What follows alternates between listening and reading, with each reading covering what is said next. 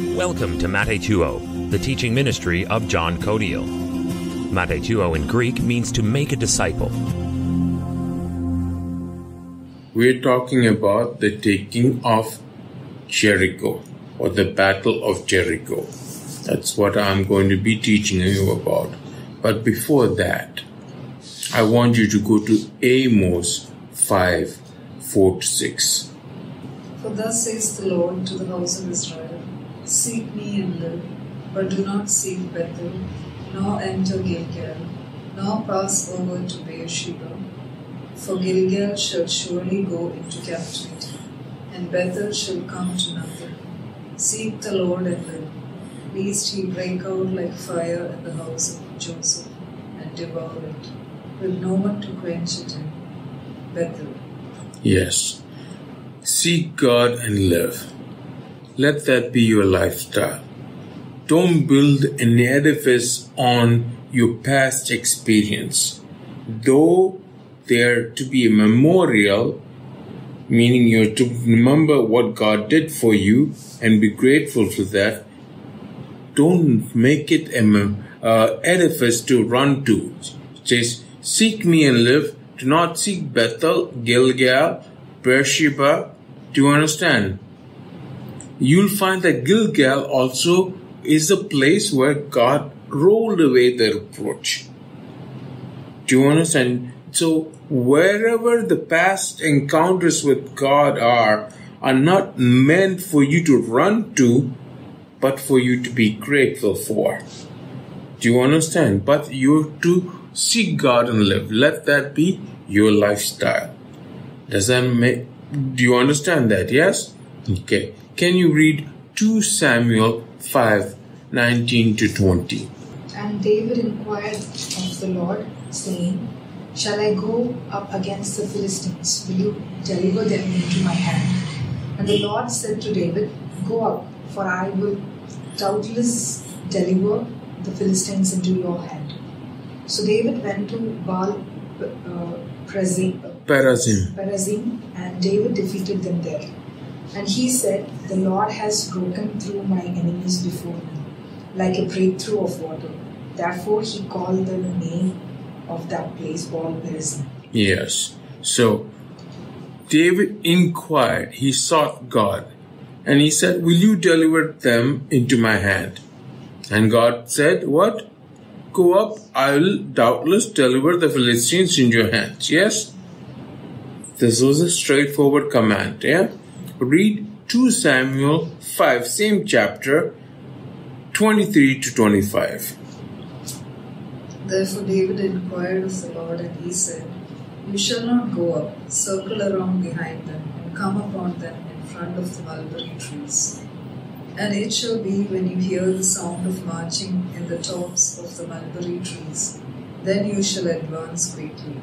For then the Lord will go on before you to strike the camp of the Philistines. And David did so as the Lord commanded him. And he drove back the Philistines from Geba as far as Gezer. Yes. So here the commandment from the Lord, the directions are different, even though they are of the same nature. When David inquired of the Lord said, you shall not go up, but circle around behind them and come up in front of them, in front of the mulberry trees. And when God moves, you will know. Do you understand? What does that mean? It means that you are constantly to seek God for instruction. Just because God said something at breakfast time does not mean that is valid for lunchtime. You need to seek God for the strategy for every warfare, for every move that you make for Him. Do you understand? That direction or the instructions can change. Do you understand? You will find this throughout the Old Testament. In fact, when you read 1 Corinthians 10:11. Now all these things happened to them as examples, and they were written for our admonition on whom the ends of the ages have come. Yes. So all these things in the Old Testament happen for our learning. Upon whom the ends of the ages have come. That means us. From the time that the Apostle Paul wrote this till now and beyond till Jesus comes. It is the end of the ages. Do you understand? Am I clear? Yes? But all this were written for our learning. That means there is something in them for us to glean, for us to understand if we are to overcome today. Yes, the Holy Spirit helps us to overcome, but we need to know the strategy, what was there in the past. Because all these things happened to them as examples, so that they were written for our admonition. Am I clear on that? Yes? But here's the thing. You can read something in the Old Testament and have your own interpretation of it, and you could be completely wrong. And that is why you must belong to a church. A church, then, a body of Christ, is not a democracy, it's a hierarchy. It gets its instructions from the Lord, the captain of the Lord of hosts. Do you understand? Can you read 2 Peter 1:20? Knowing this first, that no prophecy of Scripture is of any private interpretation. Yes. So, private interpretation means you cannot make your own understanding of that. It has to coincide with Scripture and the plan of God. And that is why you are studying the plan of God. And God wants you to profit. That means what? Seek ye first the kingdom of God and His righteousness, and all the other things will be added unto you. Profit just doesn't mean wealth alone, in the sense it doesn't mean money alone.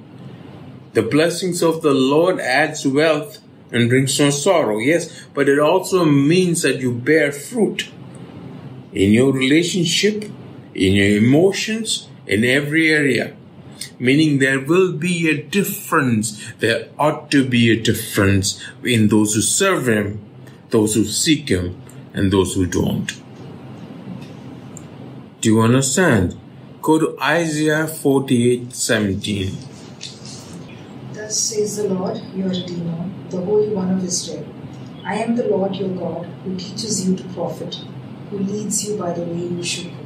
Yes. So, who teaches you to profit? That means you do not know. Therefore, you are taught to profit. The things that are taught may sometimes go against the world, and it might be hard for us to believe. That is why it requires faith. Even when God leads us by the way we should go, it requires faith to follow. Do you understand? Because all the circumstances may stack up against that. But the Lord, your Redeemer, the Holy One of Israel, says He will teach you to profit and lead you by the way you should go. Am I clear? And all these things in the Old Testament are for our profit. Yes? This recording is meant to teach God's Word with clarity and simplicity. Thank you for listening.